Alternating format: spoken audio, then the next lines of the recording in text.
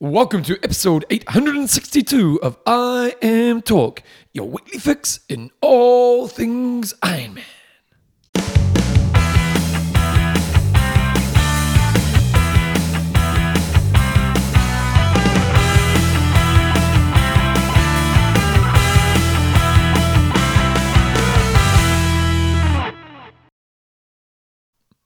Rightio team, welcome along to episode 862 of I Am Talk with Coach John Newsom and Bevan James Oz. How you going, mate? I am pretty good, Bevan.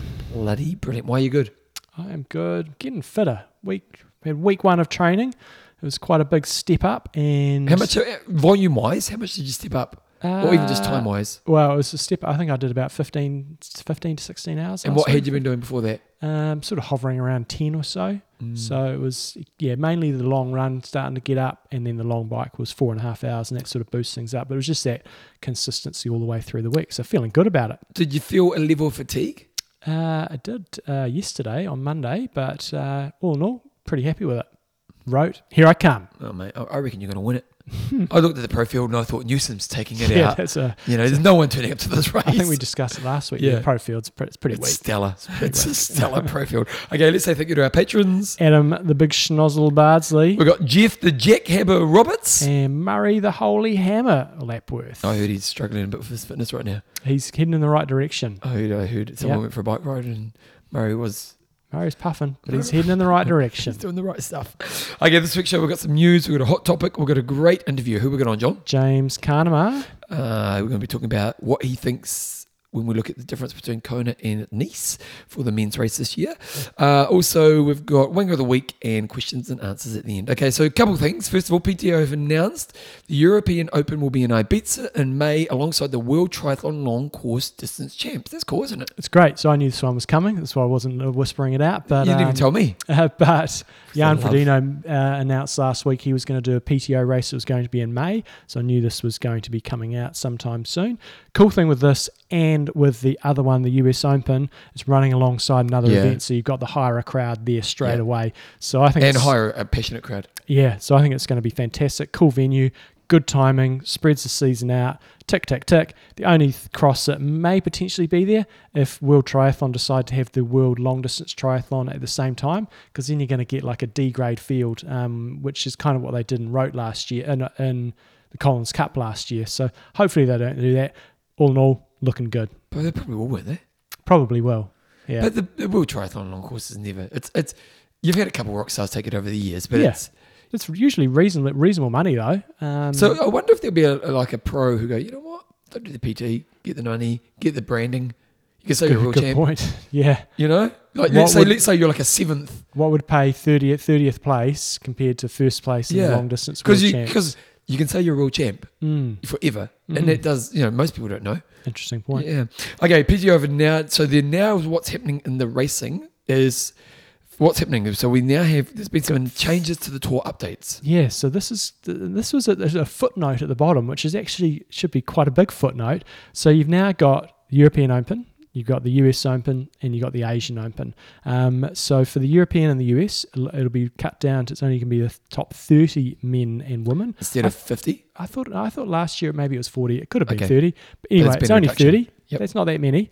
But Singapore is only going to be the top 20.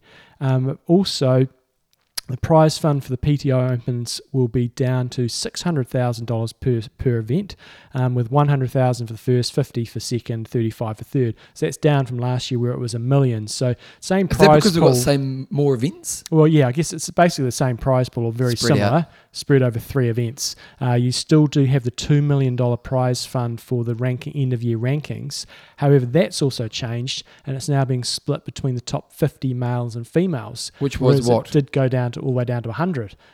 So 50 through 100 are no longer getting anything. You know, as I was reading this morning, I thought to myself, are they making money? Oh, not making any money. Shit, no. But how long can they sustain this for? Who knows? We've discussed that. Hey, I love it. I love that the pros are making good money and blah, blah, blah. But I mean, that's just we've got to start seeing the business model. That's just $3 million in prize money there. The events, they're not going to make any money either. So there's a lot of outgoings. But hey, that's probably a topic for what does the Collins day. Cup pay out? That's big money as well. Yeah, it's either 1 or 2 million. So that takes up to 5 mil. But yeah, the interesting thing for me here is, they're not paying 50 through 100. Now, they were only getting, I think, a couple of $1,000 maybe, but it was all a little bit there, and it's going to be harder to get into these races. Your ranking is going to be more important, which we're going to discuss in a moment. Yeah, that is the next point. So they have now announced, so last week we were talking about how the pros sat down, they weren't quite happy with what was happening with the ranking system, so they just wanted to make some adjustments to make it fairer in the way that they felt it would work. That's been announced. So what do we got on this front, John? So yeah, the new system, and Dylan mentioned this, was it last week we spoke with him? It's going to be interesting. So it's what stays the same is it's your best 3 races count, and it's your ranking points as an average of those 3 numbers. So, and it's usually for the top athletes, it's going to be 90 to 100. So like 100, I think theoretically is probably the absolute maximum you can get. So the top athletes at the moment are sort of in the 90s. So, and it's going to be broken down in a couple of different areas. So firstly, there's going to be a tiered race system. And so tiers are basically based off how much prize money there is at that event. And that's going to account for 40% of your points that you get from that race. So the only events that are the top tier are the PTO races, the Collins Cup, and the Ironman World Championship. So that's it. Then you've got tiers below that, and it's all based on prize money. So there's five tiers. What you'll find is the lowest tier will be things like Challenge Wanaka, a lot of the independent or challenge family races. Then you kind of move up to some of the 70.3s, some of the ones that just offer a bit more money. And then the third tier, you'll find most Ironmans and 70.3 regional championships. And then you go up the next level, 70.3 world champs, Challenge Rote, World Long Distance Champs, and a few others, and then the top tier is those ones. So pretty much silver and bronze are kind of your typical Ironman and 73.3 down, and then gold, platinum, and diamond are kind of anything above a regional championship or a world championship in some of the lesser brands. So that's 40% of your score, and those events will each have different amount of points that you can earn. So if you go and do one of the big kahunas, the PTO races or the World Ironman Championships, that starts at 100 points and then works its way down. Depending on where you get. Depending on where you get. So it drops off 2% per placing. Okay. Then if you go down to say you just go and do an Ironman race, a regular Ironman, that only starts at 80 points. Okay. Massive drop off. And the placings drop off higher. Drop off quicker. So it's, for example, regular Ironman's a silver race. 80 points is your base points. If you get first, you're probably going to get 80. If you get second, you're going to get 72. So it's an 8-point drop off. So it's a big drop off. So that's tiered racing is one system, one part of the point scoring, 40%.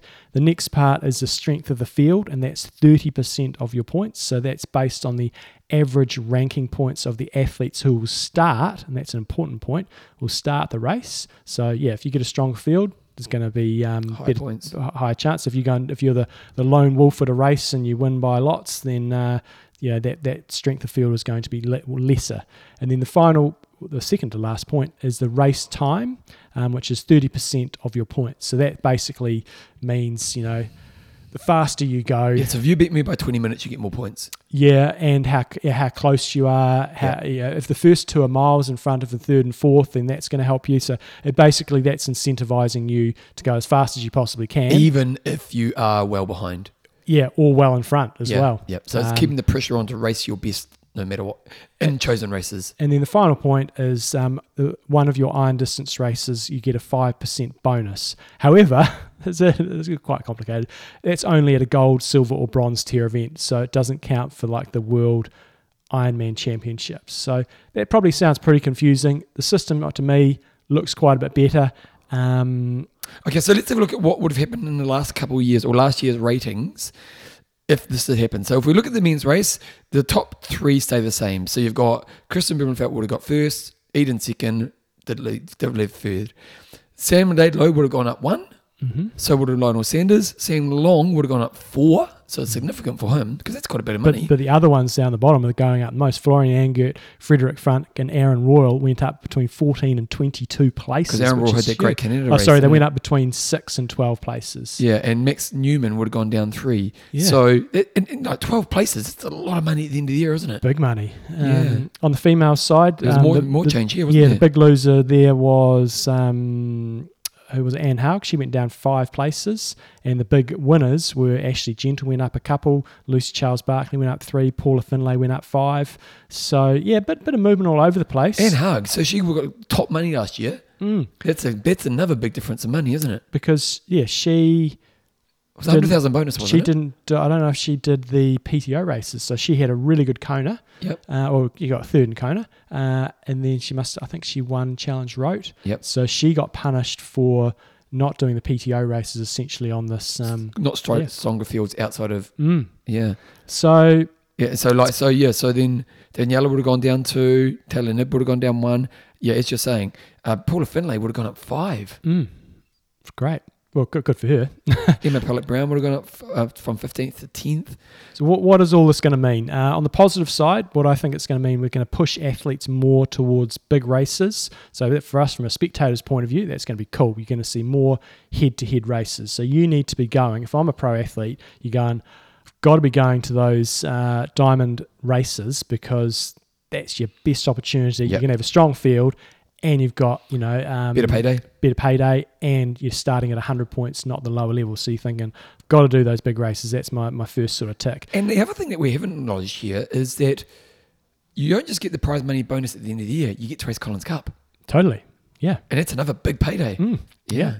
So hopefully the system as well is we don't see athletes complaining, oh, she got that points there or he got those points there. It's a lot clearer. Yep. And you're not going to get those outlier results. Say somebody goes and does Ironman Lanzarote and wins by half an hour and there's really good conditions for some reason and they get a really good point score. That's not going to cut the mustard anymore. If you want to get good points, you've pretty much got to go to the big races, either the top or the second tier races. Clearer idea of how you can score points. However, more pressure to perform at those diamond level races because those are the ones that count. If you cock them, you can't just cock one race up because that's going to really impact. But it's still your 3 best races from a year, isn't it? It is. Yeah. So you could have cocked one up and go.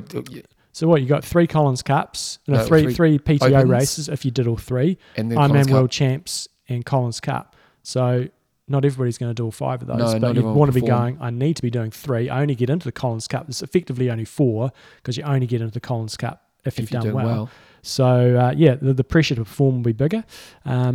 Smaller events, this is a weird positive I've got. Smaller events might provide better opportunities for high placings for the up-and-coming athletes. So you might get a negative is you'll get a weaker field at some races. Ironman New Zealand. Yeah, but for the up-and-coming athlete, you might go, well, there's an opportunity for me to win races, build a resume, go to sponsors, say, I won 70.3 Taupo, I won 70.3 Venice or something like that. So flip, positive. Why'd you go Venice? Sorry? Why'd you go Venice?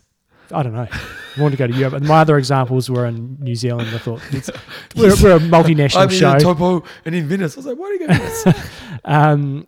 Hope this may incentivize some events to have bigger prize purses. So you sort of move up into that next tier of athletes, so then you'll attract better athletes. And the rankings, as we've said, will become more important because it gets you into PTO races. It gets you into that $2 million prize pool at the end. And as Bevan said, the Collins Cup. Which is really important because you can Collins Cup. That's a big payday. Yeah. How does it work with the payment? Is it still just the fastest athletes? As per last year, it's basically based off your rankings. You got 2 wild spots, and then the prize money is split between a team, no, it's just split based off your rankings. Oh, so okay. Effectively doubling down on your ranking at the end of the year. Okay. Yeah. The negatives are smaller events might find it harder to attract big names. But surely they will, other than regional. Yeah, but you do only have to do 3 events, and you think most athletes, they're going to race 5 and the to opens 10 aren't years. as long. So the Opens aren't Ironmen. So it may or may not impact that. I'm not quite sure. But certainly if they were clashing with any of those big events, they'll suffer. It's still quite confusing, and I was trying to explain it as simply as I could, but it's still quite confusing how many points you're going to get and what that actually means. When I remember watching the World Triathlon Series final last year, and you're going through the run, and the commentators were saying, right, as it stands at the moment, this is the points. Okay. Somebody moves places, they go, right, this is how it stands. You won't know that because they won't be able to calculate the points until well after the race. Yep. So, but I don't see a solution. And also, we don't really have races where that happens. No. We don't have a race where it depends on who plays, so. Just on the face of it, the system seems to favour middle distance athletes to me a little bit. Not long course? No, the ones that do well at PTO. On the guys' side, the ones who are winning PTO races are also generally winning Ironman, so it's a bit more clear cut. But Aaron Rohr is a good example. How does he do an Ironman? Yeah, so he doesn't. So he would have jumped. So he was 22nd last year. Now he had one great race, didn't he? Yeah, one really, really good race where he finished third was it Canada, I think it was. Yeah. And so he's gone up 12 spots. So, did he do much in Ironman last year? We've never done an Ironman. Oh, there you go. Yeah. On the female side, you've definitely got, short course athletes seem to be doing a bit better. You got Daniela Reef and Lucy Charles. I suppose it's 50-50 in that top 10. Let's see. If you go Lucy Charles Barclay, Daniela Reef, Anne Haug, Laura Phillip, and Chelsea Cesaro, they're sort of more long course specialists. And then the other five, so I suppose it's 50-50. Who's PTO for? I think it's for everybody. We get to see good races. No, but the athletes, it's athlete led. But is it for long course athletes? Well, that's the thing. I don't think they really know. Like, I think initially it was long course athletes, like Ironman athletes. Yeah. Now it's just trying to be for the betterment of everybody. But the races they're producing are middle distance athletes, which is more generally short course athletes that are stepping up to middle distance. So, but I think everybody will win in the end. Everyone's a winner, baby. Yeah. That's the truth. Pop quiz. Who sang that? Don't know. Oh, I've gone blank. Hot Chocolate. Yeah. They sang I'm Too Sexy. Right. Yeah. The one thing that I wouldn't mind seeing is to have your Ironman result mean a bit more, and that would give a little bit more of a oomph to the Ironman athletes. Well, even like an Ironman New Zealand? Sorry? Oh, do you mean getting more credit for it? Yeah. And then you do get 5% bonus. Do you think it's a token just so looks like that? No, it's not. No, it definitely would help you. But when I look at this, and as you said, Aaron Royal never done an Ironman. I'm not picking on Aaron Royal. Good on him. He's a great race. And you look at the females. You got Taylor Knibb, doesn't do Ironman. Paula Finlay, Ashley Gentle, don't do Ironman. Same with Emma Pallant-Brown. I'd almost like to see them having more of an impact if you did a really good Ironman. I am really fascinated to see their business model because I still don't see it. No. Like a lot of money's going out. Yeah. And even I was a bit cynical when I read that earlier because I was like, they're reducing the prize money. Now, when you spread it out, it's probably the same prize money over a year, so I get it. And I want them, Jeepers Creepers, I want them to succeed. I just got to show me a business model. How are you making money? Because a lot of money's going out. Anyway, Dawson came back to us and he said, okay, the rankings for Nice and Kona for both the male and female. Qualifying. He's given us a little document that he put on his site the other day, talking about what's happening with qualifications at this time in the year. And pretty much a lot of all the big hitters, not all, almost all the big hitters have qualified already. So, when I look at the ones that haven't qualified that excite me about racing and thinking you could be a contender, it's only really Braden Curry and Alistair Brownlee on the boys' side. Which could be done in the next couple of weeks. I don't think Lionel Sanders, when you hear this interview later on, I don't think he's going to be a factor for Nice based on his bike handling skills. And then on the female side, there's not really many on that list. The only Laura Phillips, she'll qualify at South Africa, and maybe Jocelyn McCauley. Don't really know what's going on with Kat Matthews with her recovery from a crash. I think who knows when she'll be back to 100%. So most of the big hitters have already qualified, that's why it gives them the flexibility to go and do things like Challenge Rote. So if you want to keep up with all this sort of stuff, go check out tryrating.com.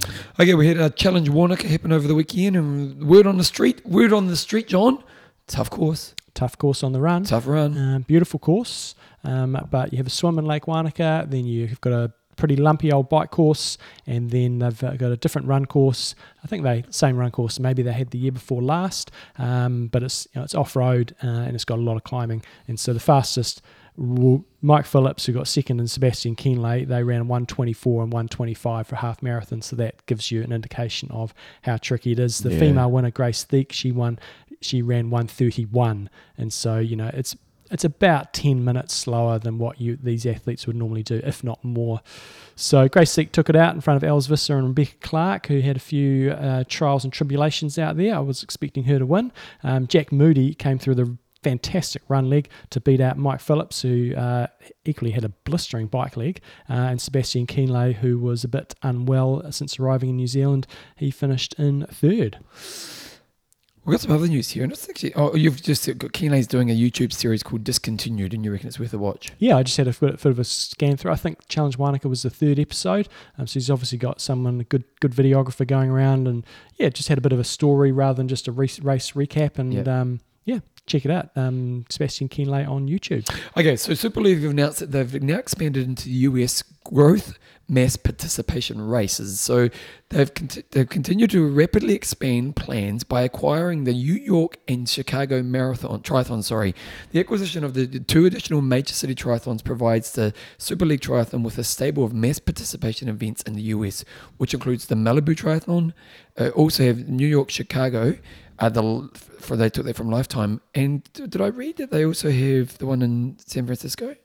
No. No. Oh, I must have been things, yes. Yeah, obviously. Interesting, isn't it? Yeah, their model is going to, I would hope, then they'll run a Super League event alongside these triathlons, I'm guessing. It's an interesting move. It's great. What the difference of the Super League races, when I'm watching them, what makes them cool is when you've got crowds pumping, I'm more engaged. When I was watching the one in Neom in Saudi, it's like, this is boring as batshit. Even if the racing had been more interesting, I'm like, certainly not as engaged. Amazing how a crowd makes it a more interesting spectacle, isn't it? They do great formats as well. Yeah, so I don't know where the Super League's going, to be honest. They've got to keep getting the big hitters, and that's going to be the challenge. And even last year was a bit of a struggle. They got the two big hitters, luckily, but occasionally, yeah. So Frodo, it looks like he's going to be doing some PTO racing. He's going to do Ironman Hamburg and Nice. It's going to be good. He's excited about Nice. Yeah, same. Okay, coming up this weekend, what's happening? You've got the Herculean Tri in India. I think I've mentioned this one before. It looks like they move around a couple of venues. So if you want to go and do a race in India, I couldn't find the entry fee because I thought it's probably quite cheap over there. Yeah. And then I saw they had prize money. I thought, I wonder if one day this is a little event I could go and do and just burgle it. Yeah, because I did that once before in India, and the prize money was reasonably good. It was enough to cover my trip, and I got to go to India, so that was cool. And I think it was 20,000 ringgit or rupee, whichever it is. Yeah. And I thought, I wonder how much that is. It's $383. So that's going to get you to India. It's not quite covering the airfare. Okay, we've also got the Super League Arena Games happening this weekend now. Have they got the stats up? The field up. I know Sanders is racing. They have, and it's this Arena Games. It might be an interesting watch because you may have close racing, but you've got no athletes there. I mean, Lionel Sanders is your big ticket sort of marketing draw card. Oh, you have got Aurélien Raphael. I think he'll absolutely spank them all. It's certainly not got the big hitters, which might, as I said, might make for interesting racing. But I'm looking down the lineup. You've got no world triathlon athletes that are at the front of the pack. You've got Henry Schoeman, who is a great athlete, hasn't shown much for a few years. Yeah, what happened to him? I think he got injured. Commonwealth Games he did really well, didn't he? Yeah, and at Olympics he got a bronze medal. That's right, yeah. And similarly on the female side, you got a lot of locals, a lot of sort of second tier athletes. But I like the format, but there's just so much racing on these days. So it's on in Canada and Montreal this weekend. And you can sign in if you go to superleague.com, superleaguetriathlon.com. You sign in and you can watch it live for free. So you can check that out as well. Let me go back to my notes here, John Newsom. We also had a short course race down at Challenge Wanaka last weekend. It was and just because this is a bit of sort of long course meets short course, Kyle Smith, who's done really well in some half Ironmans and 70.3s. He's making a return to short course racing, and he finished very impressive second place, having a sprint finish. It was like a mass sprint finish between 4 or so of them, and he got second. He beat one of our other Kiwis who went to the Olympics, Taylor Reid. So he's put his name in the hat for trying to see if he can make it at short course. Good times, rock and roll. Okay, last week's discussion of the week. Carrying on from the theme from the last few weeks, what's the best swim you've ever done anywhere in the world? And we kind of said outside of Kona because we just thought that was the best anyway. So Jeremy Remy's got Breca in the Bay of Islands and the Hooker swim, which is Taupo in the Hooker Falls. Fastest. Jesus, swimming down the Hooker Falls would be interesting. I'm sure it can't be the main part. Well, here's what he said. The fastest 3Ks I've ever swam, sub 30 minutes. Yeah, but you would not go through the main part of the Hooker Falls. That's like you'd die. Yeah. You literally would die going through there. You do a couple more bits. Okay, Scott Horn's got tied between Taupo and Cozumel. The amazing swims right there in my backyard as well in Sala Rosa in Florida. Christine McKinley's got Bustleton. That used to go up the pier, didn't you? Yeah, that's what she says, I think. Around the pier, the old shark-infested course. Yeah, you keep going, Bevan. Brian Ashbury's gone, I agree. With you and Mark Sissons, it was so much fun disappearing off into the Indian Ocean. Warm, clear waters. Richard Swan, you know, has got the swim at the bar in the Hilton in Waikoloa. Tommy Morwood says the Xterra in New Zealand at Rotorua, that's in Blue Lake. It is a beautiful place to swim. I never swam there once, but it was beautiful. Nadia McLaren's got the Ruby Island swim in Lake Wanaka. George Samuel says Ironman France was pretty nice. Crystal clear water in the Med, although the beach was rubbish. It is a big stony beach. Cozumel was obviously great because Ben Shear's got this as well. Clear, warm and fast. Almost makes up for the horrifically windy bike ride. Clive Asplin, Wanaka, such great views either side of you when you breathe. Kylie Cox she's done the old knot here. She's got, I reckon, the old days at Pegasus. The first couple of times at Pegasus were beautiful. So the Pegasus is a man-made lake, and when it was first set up, the water was beautiful, it was crystal clear, it was great, and each year it got worse and worse, and then it was like swimming in poos. Can you swim it all now? No. Oh, really? No. Scott Hendrick's got Lake Zurich crossing in Switzerland, a 1,500 metre non-timed event where 10,000 people take part on a Wednesday afternoon in July every year. That's cool. Last one I'll do. You haven't done Andrew Charles Smith? No. No contest. It's the Sicily Swim Challenge. 15k swim between 5 main islands and walk across each one. Challenging, but very, very beautiful. Richard Palmer's got Fingal Bay in New South Wales, Australia. Australia must have some great swims. Yeah, but you got to get eaten by sharks. Yeah. And all other things that are in the water. You're going to get eaten by sharks. Yeah. No, I haven't done that much swimming in Australia, but I would be shitting my pants whenever I went out there.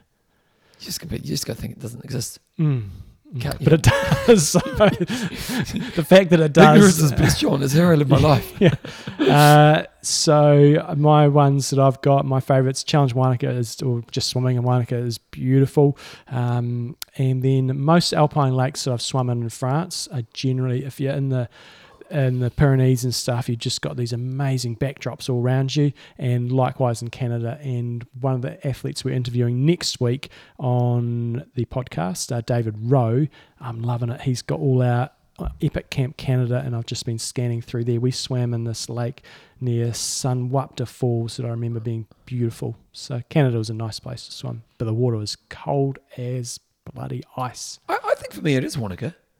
Because I go camping there, and I love it's one of my favourite spots in the world. But when you're doing that race, you breathe one way, and you got a beautiful view, and then you breathe the other way, and you got a beautiful view as well. And it's crystal clear. Yeah, you know, it's a bit fresh. Definitely lake swimming where you don't have to worry if you take a mouthful. Yeah. Yeah, Wanaka. If you've ever get a chance to challenge Wanaka, highly recommend. It's pretty stunning. Okay, this week's discussion. Now, you give me two options here. Yep. You've got, do you think age groupers will tire of long course triathlon and the demands of the time resource and return to short course racing? Why not? Or as a spectator outside of the Ironman World Champs, what race? I'm going to go with your first one. Okay. So the question is, do you think age groupers will tire of long course tries and the demands on the time and resource and make a return to short course racing, Olympics and triathlon or sprints? Why not? What you thinking here? I'm just thinking, if you want to do Ironman properly these days, you've got to put in some serious bloody hours. Yeah. You know, and it's really demanding, and financially it's demanding. The races are getting more and more expensive. Well, I was thinking about it the other day because I was doing the coast to coast last week, and I'm not struggling for a penny, but to really, if you're starting from scratch now, $10,000 at least. You know, that's a second-hand bike. You know what I mean? Like it's like if you're starting from scratch, it'd be more than that. You know, you're probably dropping $15,000 at least. You know, that's a big investment. And I'm just curious to know if there's an appeal for people to do short races. I don't know the answer. That's why I'm putting the question out there. Okay. Let's talk about sponsor prize purse. Also, we did a prize draw at the end of last year for a pair of Form goggles. Yep. And the person kindly said, I'm not actually doing any swimming at the moment, and I'm not planning on doing any. But like so me. Why don't you give them to somebody else? Oh, so we went back and we did it another. So I've done another random.org through our list of fantastic patrons, and the winner of the fantastic Form goggles is Ken, rocking the free world young. There we go. And I know for a fact that hopefully Ken's still listening and listening to this one, but he's training up for Rote, and so I know he's going to be swimming. If he's not, he needs to be. And Ken, get in touch with me. He's a Kiwi. And he's a Kiwi. Well, he's I hope I get this right. I'm pretty sure he's Scottish, Ken. He came and did Rote. Was it the first year we did it? I think it was the first year we did it. He lives up in somewhere in the North Island, middle of the North Island. Yep. And from memory, I totally remember Ken. From memory, Lovely Ken's a vet, I think. Yep. Yeah. I think you're right. So Ken, rocking the free world, you'll be rocking some Form goggles. Okay, let's go to your quiz question. This is a good one. How many Ironman titles does Lionel Sanders have? The reason this is topical this week is Lionel Sanders is doing the Super League Arena Games in Montreal, and looks like he's been training pretty seriously for it. He wants to vomit, apparently. Show me vomit, is what he says. He does a lot of indoor training, doesn't he? So Yep. you think he knows the game. Yep. So how many Ironman titles does Lionel Sanders have? Okay, got Jumbo. We've got an interview coming up. We've got James Kanama. Sure, he's sick of that joke. He's actually really good. John wanted to get him on to talk about what's the difference for a pro between Nice and Kona and how he sees it looking forward. And this is a really great interview. So here is James right now. Here we go. Righty-ho, today's guest, James Kanama. You guys who have been around in tri-circles for a while will know of James. Those of you that are new to the game, maybe not so much, but he had wins all over the planet, but most importantly in our sort of theme over the next few weeks around Nice versus Kona. James won Nice, Ironman France in his final kind of proper season before bloody COVID hit the fan with everybody. He's also won Rote and had top 5 performances in Kona. So he certainly knows about all these different courses. He's now one of the co-hosts of the GTN, the Global Triathlon Network. So if you want to check that out on YouTube, they produce a whole bunch of content. And we've had James on before, 2018, I think it was in Rote, and 2014 back in Kona. So welcome back to the show, James. What have you been up to since hanging up the shoes and the bike? Yeah, thanks for having me. A lot's changed in my life since the last time we spoke. COVID, of course, we all went through that, and it was quite the spanner in our lives. I was kind of at the point, I guess, the twilight of my career as a professional athlete, and but I literally just before COVID happened, I had done an interview with the media and said, I really feel like the next couple of years are probably my best years in front of me. I've got a kid. We've just, everything's kind of settled. We've bought a house in South Africa. Life is feeling really settled, and I'm feeling more kind of rounded as an athlete than I've ever been in my life. And I was in exceptional shape in March of 2019, March of 2020, going into Ironman South Africa. And literally 3 weeks before the race, they said the race is cancelled. It's not going to happen. And a week later, we went into a ridiculously hard lockdown. That was, I didn't know it at the time, but that was essentially the end of my career. I did a couple more PTO races kind of through COVID, flew out to Daytona and got sick on the way, and then did a small PTO race. But it was kind of a position where we had to start looking for other things. And this GTN gig came up. I knew Mark Threlfall pretty well, and kind of said to him, in a couple years, 2-3 years, maybe we'll be looking at moving to the UK. So if anything comes up in that area, that's where, the area where we are now is Jodie's parents live here and her sister lives here. And I was like, if anything comes up around that, let me know. And he was like, well, how soon can you be here? That was kind of the start of it. So we sold up the house in South Africa. We moved to the UK in the middle of the pandemic. We went through 10 days of hotel quarantine with 3 small kids, and we don't really talk about that. Started a whole new career. We have a bit of PTSD for that. We still haven't kind of processed it, and I'm not sure we ever will. But it was all worth it. We've now settled in the UK, and I'm pretty happy in my job. It's a different lifestyle to being a professional athlete, but it's interesting and still get to travel the world and go to races. Went to Kona last year, that kind of thing. So yeah, got the best of both worlds. Now I don't have to train ridiculously hard, but I still get to travel to the races.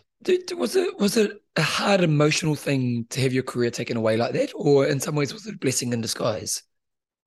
I think obviously as a professional athlete, you never really know where you're going to land afterwards, and you kind of hope and think, something will come along and it'll work out. But it's a very difficult transition. And it's a scary transition. And I was very much in the realm of I don't really know what I'm going to do. I was coaching before I even started being a professional triathlete, so there was always that to go back to, and that was kind of the loose plan, was to go into coaching. And even so, it was probably to end up in the UK, have the kids go to school here, and Jodie's parents are here, etc. Also more opportunities as a coach here, that kind of thing. But it was definitely hard not to have a full stop in your career and go, right, this is my last big race. And we look at Sebi Keenly this year going around doing a final tour. And I never had that option. That was not an option. It was just kind of taken away from me. You got 3 kids, you have to make a living, and there are no races. And who knows when you're going to race again? It's time to hang it up and move on to something else. But then on the flip side, I very much landed on my feet. And also, what Sebi's doing is great, but let's be honest, everyone thinks I'm going to win one last race and then I'm going to hang up my boots. And that doesn't happen, does it? It ends up being, I only got 14th, I only got 16th, I got 20th. I actually can't compete with these guys anymore. I think it's time for me to hang up my boots. Not many people go out on a high. So I think the reality is it's all worked out pretty well. Yeah, Chrissy was one of those few that managed to go out on top, didn't she? But look, Kona, and I reckon I might have asked you this question when we've had you on once before. It seems like you had a love-hate relationship in terms of how your results went over there. You had some top results where you're in the top 5. You're always considered to be, sort of a contender going into the race. But on the flip side, you had some DNFs and some poor results. So what was it for you, in Kona, that when you're on that knife edge, what was it that resulted in a good race or resulted in a poor performance? I think pretty much everyone has a love-hate relationship with Kona. Again, maybe Chrissy is the only one who doesn't. I think you can't find a single person who's gone through Kona and not had their trials and tribulations there. Daniela Ryf has cruised away into 13th place, and she's also smashed it many times, and she's one of the exceptions. Chris McCormack took 7 years before he managed to figure it out and win it, kind of thing. Like, Kona is just that really different beast where you're not just racing your competitors, you're not just racing the best in the world all on the same day, you're not just racing at the course, you're also racing the conditions, and it's at the end of the season, and there's travel to get there, and it's just kind of it's a really hard mix to get right.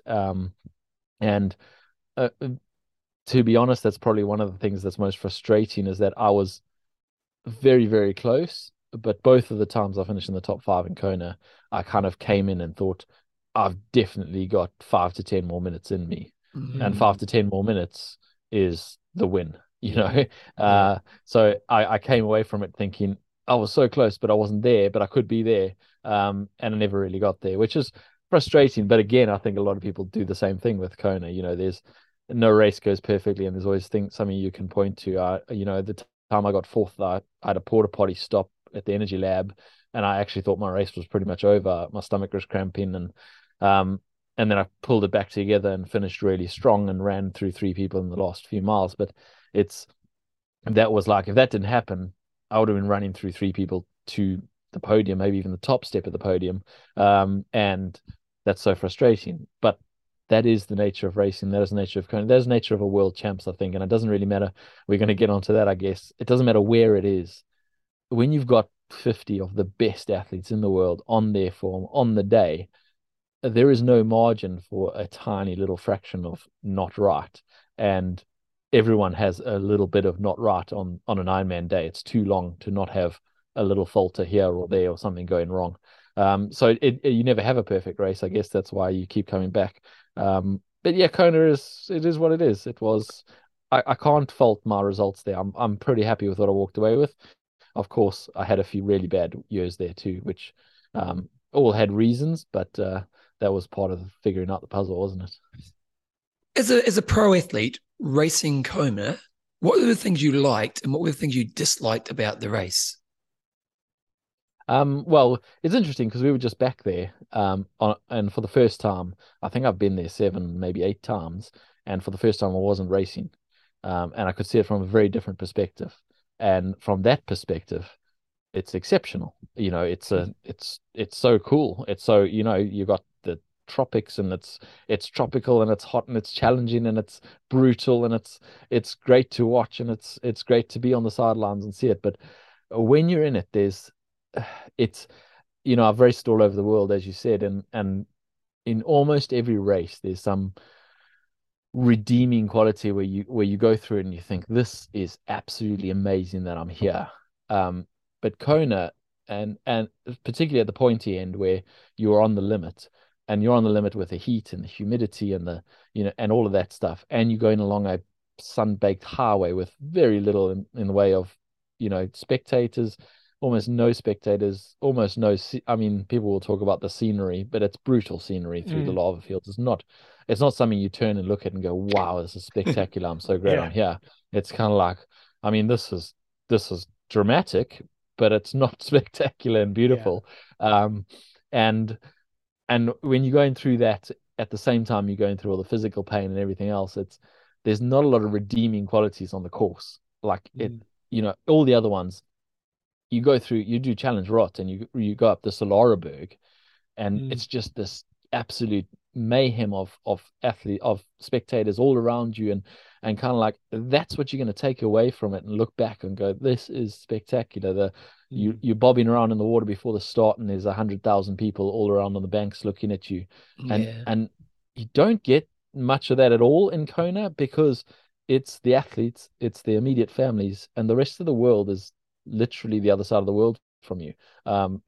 It's a very small little bubble that Kona happens in every year, and it's one of the frustrating things I found in my career was that you go out there to the other side of the world, and obviously I started from South Africa. We are as far as you can get on the planet from Kona. Literally, South Africa is, if you took a globe and put your finger on opposite ends of it, South Africa is as far as you can get from Kona and still be on the planet. So I obviously had family and stuff watching, but it was 3 o'clock in the morning and they couldn't really watch and they missed bits and they couldn't, and even when I was starting out, I was watching it and I was the only one who was able to stay up till 3 o'clock in the morning to watch it. And it was when you're racing, it's very frustrating to take that away and then wake up the next morning and go, oh, no one even saw it. They're just catching up on Twitter the next morning kind of thing. Yeah. And I think there were a lot of things about Kona that, well, I kind of hamstrung the professional race. I don't think it was very good for the sport. It's hard. Well, I guess we're going down the line now, but a bit about our conversation. But Kona has amazing redeeming qualities and a lot of history there, but it also has a lot of things that are holding back the sport, the professional sport especially. What are they? Mostly lack of spectators. It's not an arena where you can get 250,000 spectators on ever. It'll never happen. No matter how big the sport gets, you could have them racing for $100 million and you still won't get 250,000 spectators on the course, because it's in the middle of nowhere and no one can afford to go there. There's no accommodation. Literally what we've seen now, they've had to move it because it's too small to host that many athletes. It also, a big thing that hamstrings it is it's the complete wrong time zone. Your biggest triathlon market, or one of your biggest triathlon markets, is Europe, and it's happening in the middle of the night. The run is starting at midnight. It's finishing at 2:30, 3 o'clock in the morning. And no matter how passionate of a triathlon fan you are, not many people are staying up till 2:30 in the morning to watch an Ironman marathon. Let's be honest. And that's not good for the sport. The future of the sport has to be broadcast. It has to be seen. It has to be television. People have to watch it. It can't just be participatory.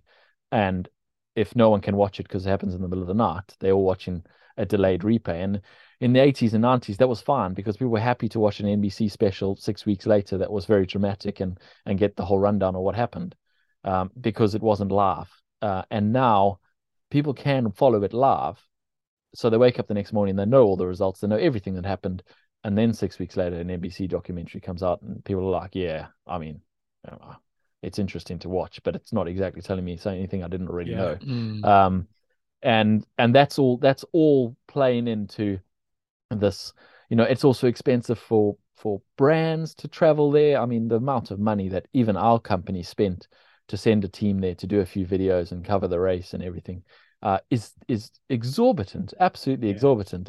And we Global Triathlon Network got 750,000 subscribers, and everything is triathlon, and we can't really not go to Kona. But even our company looks at it and goes, do we really need to go to Kona this year? Like, because it's so expensive. But if it was in Europe or even somewhere more accessible in America or wherever in Nice, it's so much more accessible. There's no question. We've already booked. Global Triathlon is already booked.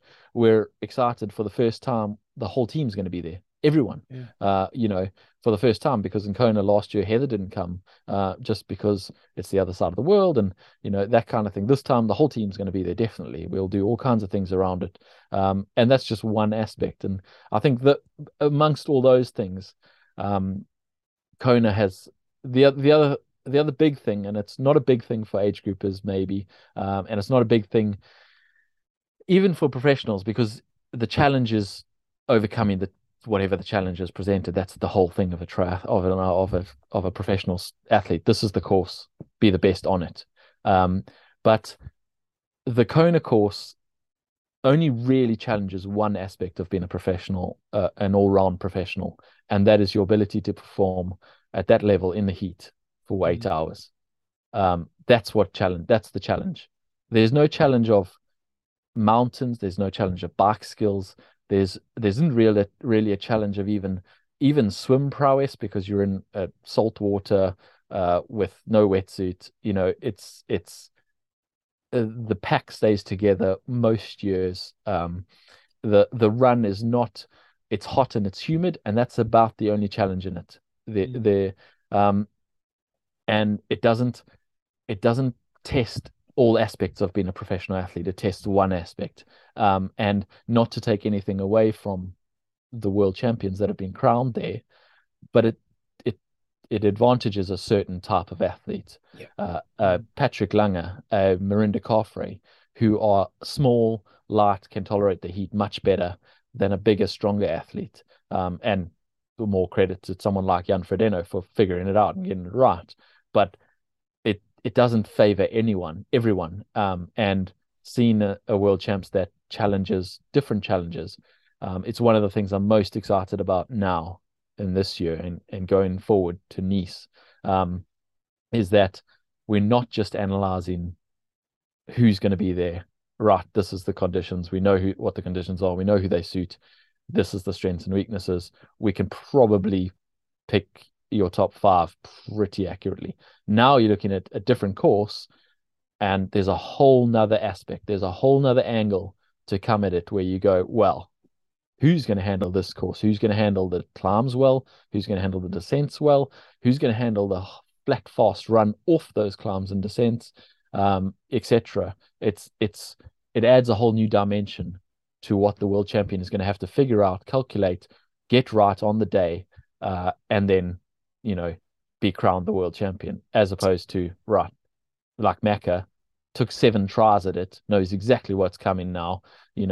He's finally figured it out. You've now got 1 year. You've got to do this now, this year. First time we're racing this as a world champion, as a world championships on the Nice course.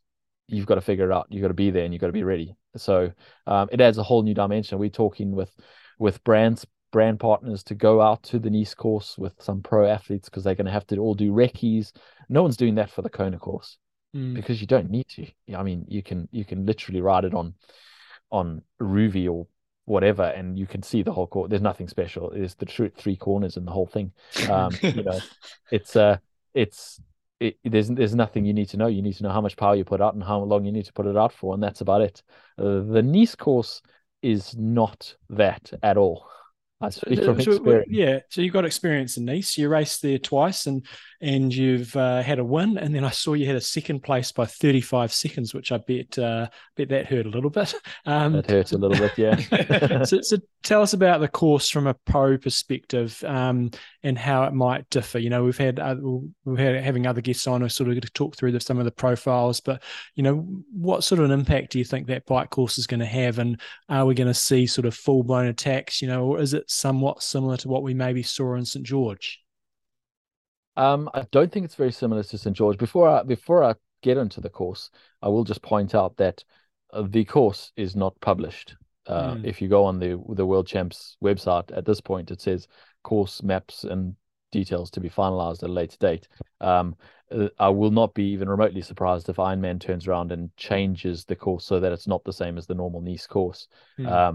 Just to, you know, throw a spanner in for whatever reason, maybe even to have a lap course, a 2-lap course or something like that, just to, you know, make it slightly different for World Champs, so that World Champs isn't the same as Nice, which is happening in June. And essentially, you know, there's quite a few male pros already going to that. You know, you have a free swing at that one, figure things out, and then race exactly the same course 3 months later, 4 months later. I wouldn't be surprised if Ironman throws a curveball there and goes, actually, that's not the course we're doing. A 2-lap course, you're going to do 2 climbs. They're not going to be as big, but it's going to be different. I wouldn't be at all surprised. But having said that, it's very different to St George.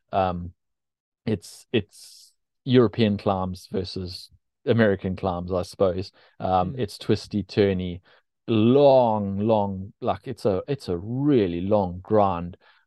You know, you come around that, you come off the beachfront and it's completely flat for about 10 k's, and then there's this wall that you hit, which invariably someone drops a chain, breaks a chain, realizes they didn't bring the right gears. It's really, really steep, and it kind of punches you in the gut, and then it just keeps dragging on and on and on and on, and you can't actually believe how long it's going for.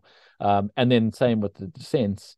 They're not the St George descents where you're in a super tuck going 70 k's an hour, 80 k's an hour for extended periods. They are technical descents that you have to be completely in concentrating the whole time. You cannot for 1 second let up your concentration, because you will go off the edge. You will hit a speed bump at speed and you'll be down. You have to really, really know your bike, know the roads, know your concentration, and concentrate. And that changes the dynamics of the day. It's also, and I think we're going to see a much more tactical and maybe even honest race on a course like Nice, because you in Kona, the game, you can see where the game is. You can see either I'm bridging up to this gap, up to this lead pack of 4 or 5, or the winner's going to come from that lead pack of 4 or 5. You can pretty much look around you and go, I know which pack the winner's coming from right now, and I'm either there or I need to get there.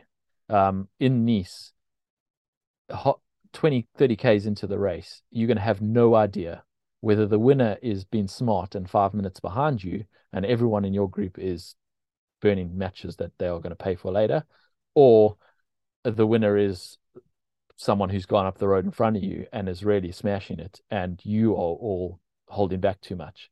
And you'll be looking at your power numbers, and someone else will be pushing on. It's not this flat time trial thing where you can just watch people around you, choose when you put in your surge, choose when you sit back at the back of the group. You have to really know yourself and know, like, I am in the red now, but I can only do this for another 20 minutes. Otherwise, I'm going to have to let this group go.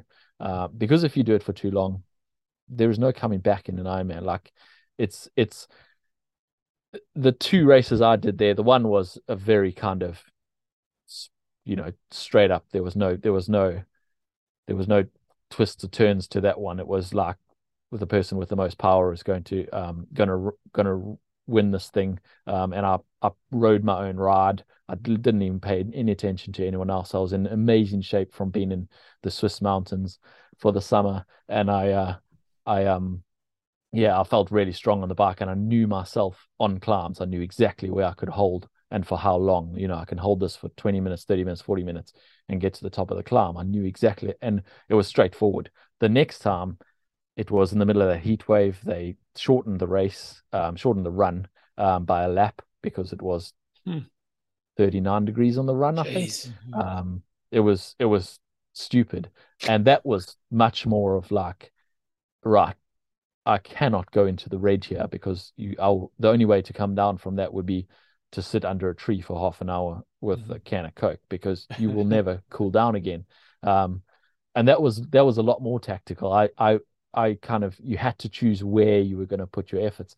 We're not going to see 39 degrees in September in Nice, but if it's 25 degrees and you climb in a hill at 13 k's an hour, you're going to cook.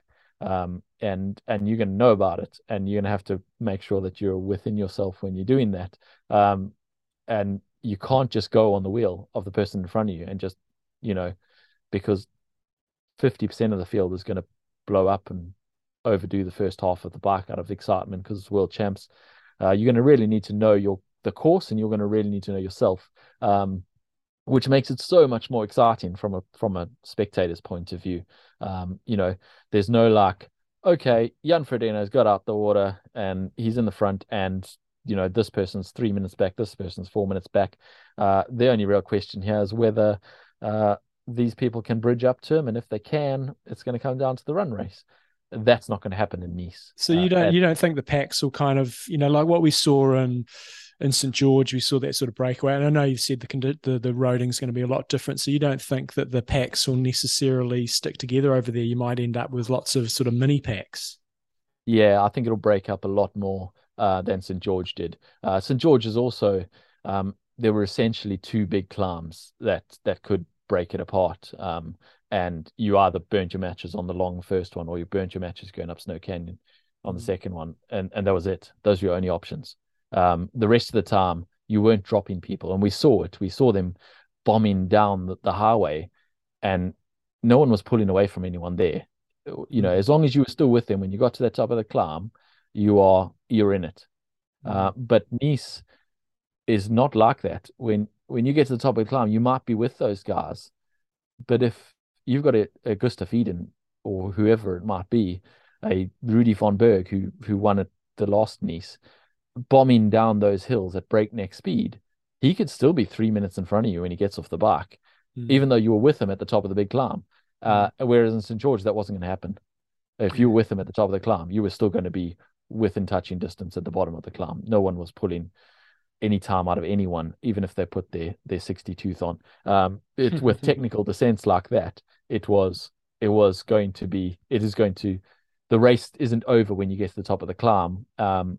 And you have to still be concentrating, you still have to be in it. And then because people know that, they're going to go, well, I'm probably going to descend 2 minutes slower than some of these guys. I'm going to burn my matches on the uphill.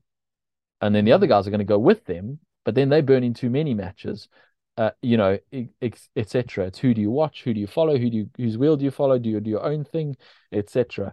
And there's so many dynamics in that. I kind of need to get a commentary gig so I can sit there and watch it and talk about it all happening. I think it's going to be fascinating. I'm really excited for that. With regards to Kona, would you be happy if it moved completely away from Kona, or do you like the split year thing? I've said for the last 10 years, I'd be happy if it moved completely away from Kona.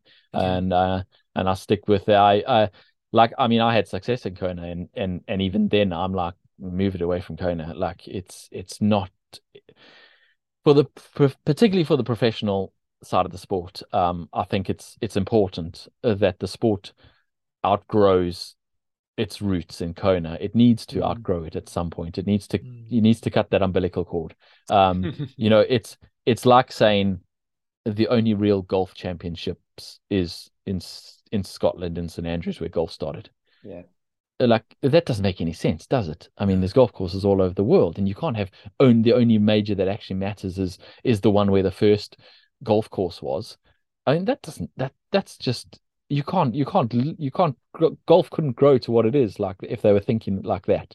And triathlon's the same. You can't think like that and expect the sport to grow and blossom and become fully fledged professional and be on TV and everything, while you're clinging to this notion that you have to hold on to the history. The history is still there. The books are still written. You can still look at the 40 Years of Kona coffee table book, and it's still fascinating. And you don't take anything away from that by having a world champion crowned in Nice. They're still the best triathlete in the world over an Ironman distance. They just weren't crowned in Kona. And with that, was that a consensus you felt from most pros, or were you a bit of a lone voice? I think probably about 50-50. Okay. I think the thing with a lot of the pros is they come in from a very passionate background, and a lot of them came from through age group, and they hold that same kind of passion for it, and that's not a bad thing. Absolutely, they hold that passion for the history, and they've also aspired, like so many age groupers have, and like so many age groupers are so frustrated with Kona not being in Kona this year, with the world champs not being in Kona. They've aspired for 10 years to get their slot, and now it's not there. And I think a few pros feel the same. But I think if you take a step back and you look at the actual sport as a whole, it's good for everyone if the sport grows, and the sport can only grow if it's not hamstringing itself by hanging on to something like Kona, which has got negatives. It's just, you can't have 250,000 people on the side of the route, and because you don't have 250,000 people on the side of the route, the TV pictures look boring because there's just one man riding his bike through the middle of a highway. So it doesn't look boring. There isn't thousands of people 4 deep lining the roads, which, to be honest, I think on the climbs on Nice is going to be, I mean, they're going to have to put crowd control barriers like the Tour de France up, I think. Cool, every man and his dog from a 6-hour drive radius is going to be there on the side of the road watching. It's going to be spectacular, I think. And that makes it more spectacular to watch on TV too, which just keeps, it's a vicious circle, and it just gets better and bigger and bigger and bigger, which I really hope happens. Awesome. So James, you've got global. Maybe just tell us a little bit about Global Triathlon Network and anything else you're up to that you want people to know about. Yeah, I'm pretty much Global Triathlon Network is me at the moment. Keeps me busy. That and my 3 kids. I got a 5-year-old and 3-year-old twins, which pretty much it's a busy take life. all of my time. Yeah, exactly. So between that is about all. I've entered an ultra trail race because I went through the post-professional athlete rite of passage, where you kind of stop everything and get really, really unfit. And I started feeling, I kind of, when I retired, I thought I'm going to hang on to some fitness and I'll still be able to hold my own in Zwift races, and whatever challenge I decide to do, I'll be able to just jump into it because I'll still be fit. But that didn't happen. When you don't have any motivation, you just kind of lose your fitness, and once you lose your fitness, everything becomes harder. So then you just even less incentivized to do it. And I think it's a bit of a rite of passage. You have to get to rock bottom and really really hit that zero fitness, and then you can start building back. So I am now building back. I've entered Ultra Trail Snowdonia, which is 100k in May. I've got a guy coach doing that too. Laps, going to be laps of a course, isn't it? That looks pretty tough. It's a big loop around Snowdonia over a whole bunch of big mountains. It's got like 6,000 meters of climbing and 100Ks. So I'm scared enough of it for it to motivate me to get out of the door and go and train. So that's which was the idea. I didn't want to enter just a marathon and go, well, I've done 50 of those in Ironman. Yeah. How hard can it be? And then I don't get out and train. So it had to be scary enough that I got out there and started training. So I'm getting fit again. But yeah, between the kids, GTN, and trying to get fit again, that's pretty much everything. And then supporting Jody. Jody's obviously finally got to the point. The 3-year-olds are now going to school, to nursery all day. So she's got some time. So she's building her coaching business. She's also investigating, trying to work with British Triathlon, which is fraught with all the federation things you can imagine. She's a bit frustrated on that front, but she is also coaching on the side, which is building. She's got her Swallows Triathlon, which is building and keeping her busy and getting. We're doing a swim camp next weekend, that kind of thing, where she's looking at people's stroke, which pay enough to have Jody Swallow looking at your swim Yeah. stroke. So that's going well, and yeah, we're building. We found enough feet here in the UK, and it's going really well. And whereabouts in the UK are you based? Just outside of Bath. Yeah. So it's kind of 2 hours, or 2 hours west of London. Yeah. It's a nice area. Hotbed of triathlon, Bath. Can't even get into the triathlon club there, I believe. So awesome. Thanks so much for your time, James. Love your work, and keep up the good work with GTN, and we'll hopefully see you at the races somewhere in the not too distant future. Yeah, thanks for having me, guys. Chat to you soon. John, what are your thoughts? It's certainly got. I mean, I was already pretty pumped about Nice, but he sold it well, didn't he? Yeah, because I wasn't skeptical of Nice, but I don't know if I was totally convinced. But after listening to that, yeah, it's just we do the same old. We'll keep doing the same old. Going to Kona. Kona's great, but if we want to try to take the sport to a next level, with the conjunction with what PTO is doing and all this other stuff that's going on, it ain't happening in Kona, and which is sad, but. Time to move on. Once we stopped recording, James actually talked about he thinks the females have been screwed this year. Yeah, inadvertently, they probably didn't think it quite through. Yeah. But, the hype is going to be, he was saying the hype's going to be for Nice. Everything's going to be pumping for Nice. You're going to be stoked. It's going to Even be things wicked. like the bike companies are going to bring out the new bikes. And then a month later, you're going to have the females in Kona, and you may have some fantastic racing, but I guarantee you will not have all the industry that turn up there. Yeah. And how big I don't know. Even things like the underpants run. Like, is that a different thing if it's just a single sex thing? Totally. A lot more bras. It's going to be. I'm fascinated. I really am quite against having men at one place, women at another place. Yeah. Love the 2-day format. Don't get me wrong. Women loved having them as having their own platform, but I don't know if it's going to quite work this time around. But I'm looking forward to Nice. It's going to be fantastic. Yeah. But then James went on to say also that then the following year. The Nice bubbles kind of burst, so you kind of go, well, that's happened. Yeah. And then the boys are going to be in Kona, so there may well be the split again. It's going to be, we're going back to Kona.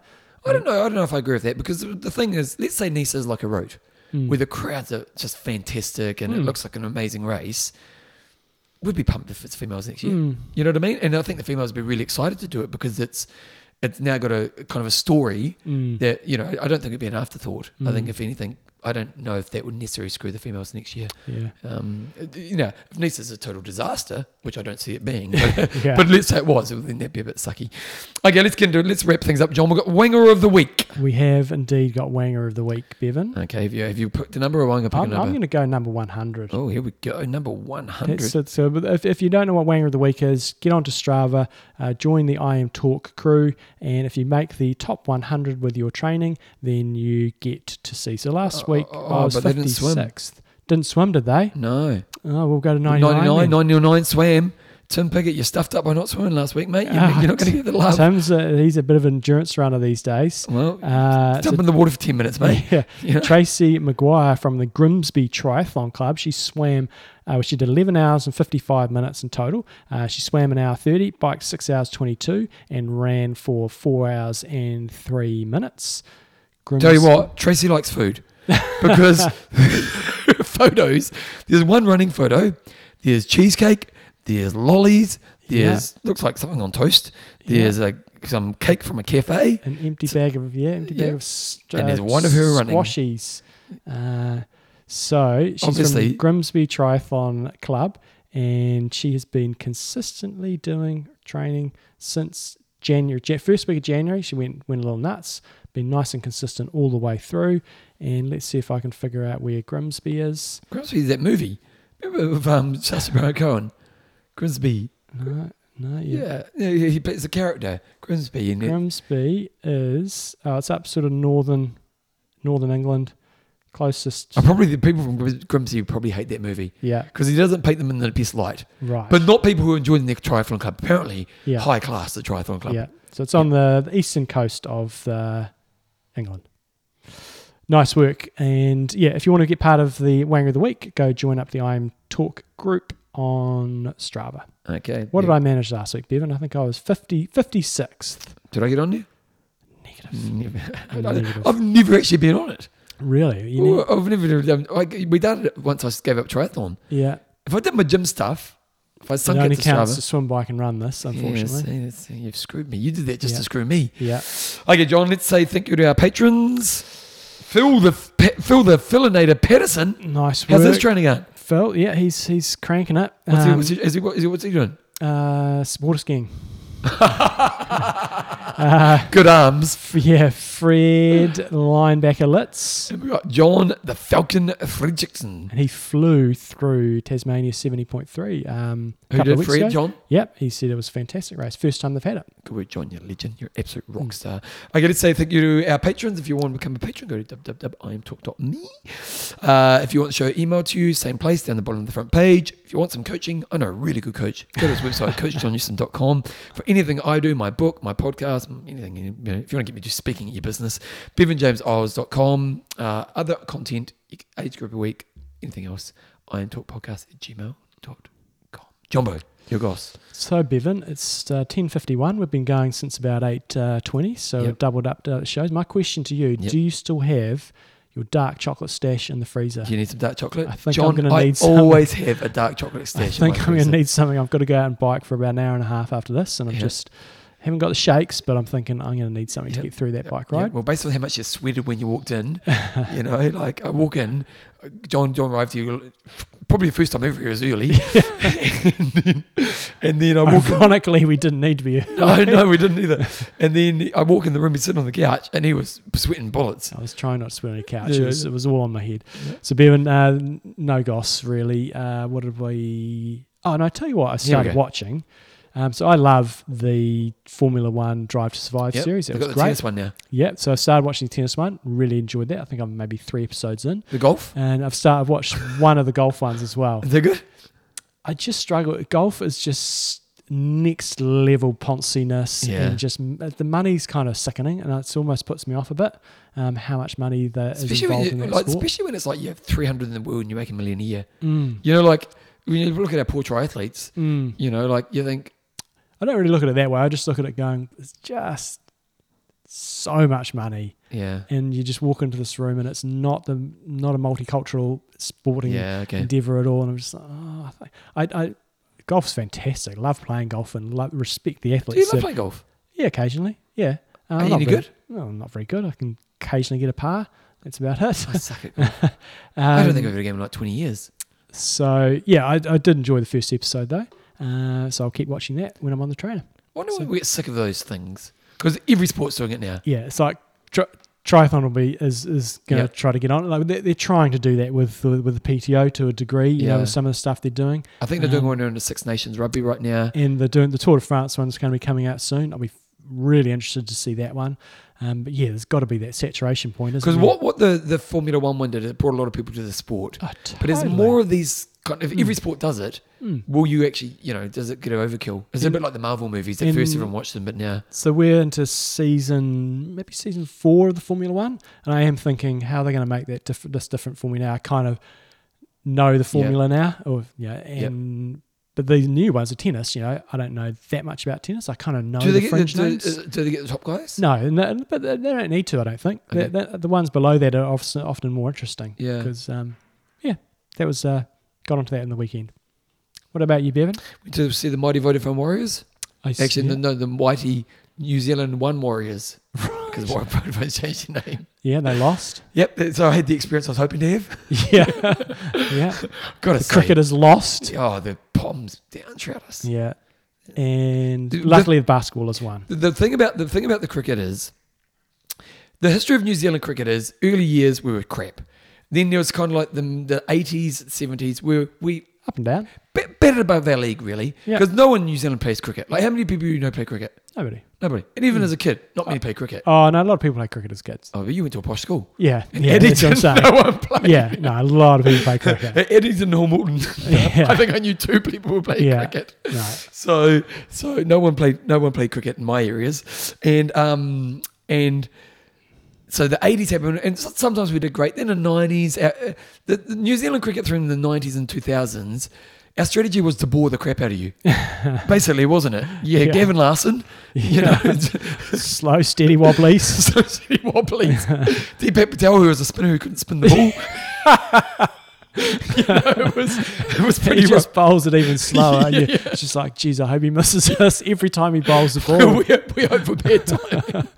So it was pretty rough. And the people that get out, because he was so, no, he was obviously really good, but they're just like, how do I get out to this guy? How did I miss that? It just went straight because you're expecting it to spin. And one of our biggest innovations was to open with him, wasn't it? That's right. So, and one of the highlights ever, we got to the semi-finals of a World Cup back in like 90, wasn't it? Oh, yeah. Oh, it broke our heart. We didn't lose a game in any of the tournament. And then we're Pakistan's. smashing, and Isabel Humak came out and smashed us. So, but Apologies for non-cricketing nations. Oh, the Americans love this.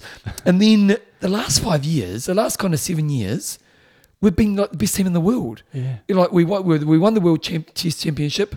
We got second in the stupid World Cup final, which we shouldn't have lost. We drew, yeah. but we were ranked number one. So we just had this period, which a bit freakish, really. May never happen again. Yeah. So we're just going back to our place, John. We are. we're just accepting. You know what? It's got like following the Warriors. I went to the Warriors. I had the experience I expected. Tell you what, it was packed out. Yeah. Sold It was out. a bloody hot day. Oh, mate. I was running home when that finished. Those Jesus. boys, there's a guy, Nelson, I can't remember his last name. He's a Kiwi. Filipino or something No, like that? something like that. Yes. It's got three names to him. He must be like 6'6", 140 kg. And he's not a fat boy. Yeah. And you see him running. And he's really agile. Like his hand skills are phenomenal. And you see him and you just think, imagine that running at you. Stop that. It's a freight train. Yeah. You know, it's like, oh, the boy's a beast. Yeah. So I did that. Going away this week, John. Yeah. Although I talked about it next week's show, which I've already done. Yeah. But my daughter, actually, as soon as we finish here, I've got to get my work done for the next hour. And then I'm going to see my daughter. I haven't seen her since August. So we're going to go walk up Rapaki. Oh, it's going to be toasty. It's going to be toasty. Walking up a straight hill in the no shade. My daughter's a funny one because my daughter, as a kid, never played sport. We tried to get her to play soccer. Go up Bowenvale Valley. It's a bit different. You can zigzag your way around. Maybe I'll give you a route to follow. The East Bush That was track. pretty steep. No, the bottom part, and you switch around and it'll come out near your place. Okay. So, as a kid, she wasn't exercise at all. But my thing was always be healthy. So, after school, we'd always play like basketball, hopscotch, or just played. But now as an adult, she's become a hardcore exerciser. Mm-hmm. Yeah, she's right into it. Great. Yeah, that's good because health is important, team. Health. What are you looking at? I'm trying to find this route for you so that I can... You can show me how to have a route. Yeah. Fair enough. Right, let's wrap it up, John Boo. I'm Russ. I'm in Train Smart. Oh. Jeez, I've lost it. I'm going to go too long. Okay, what do we say? Train hard. Train Smart. Kia Kia kaha. kaha. That was a shocker. Yeah. Here we go. See you guys later.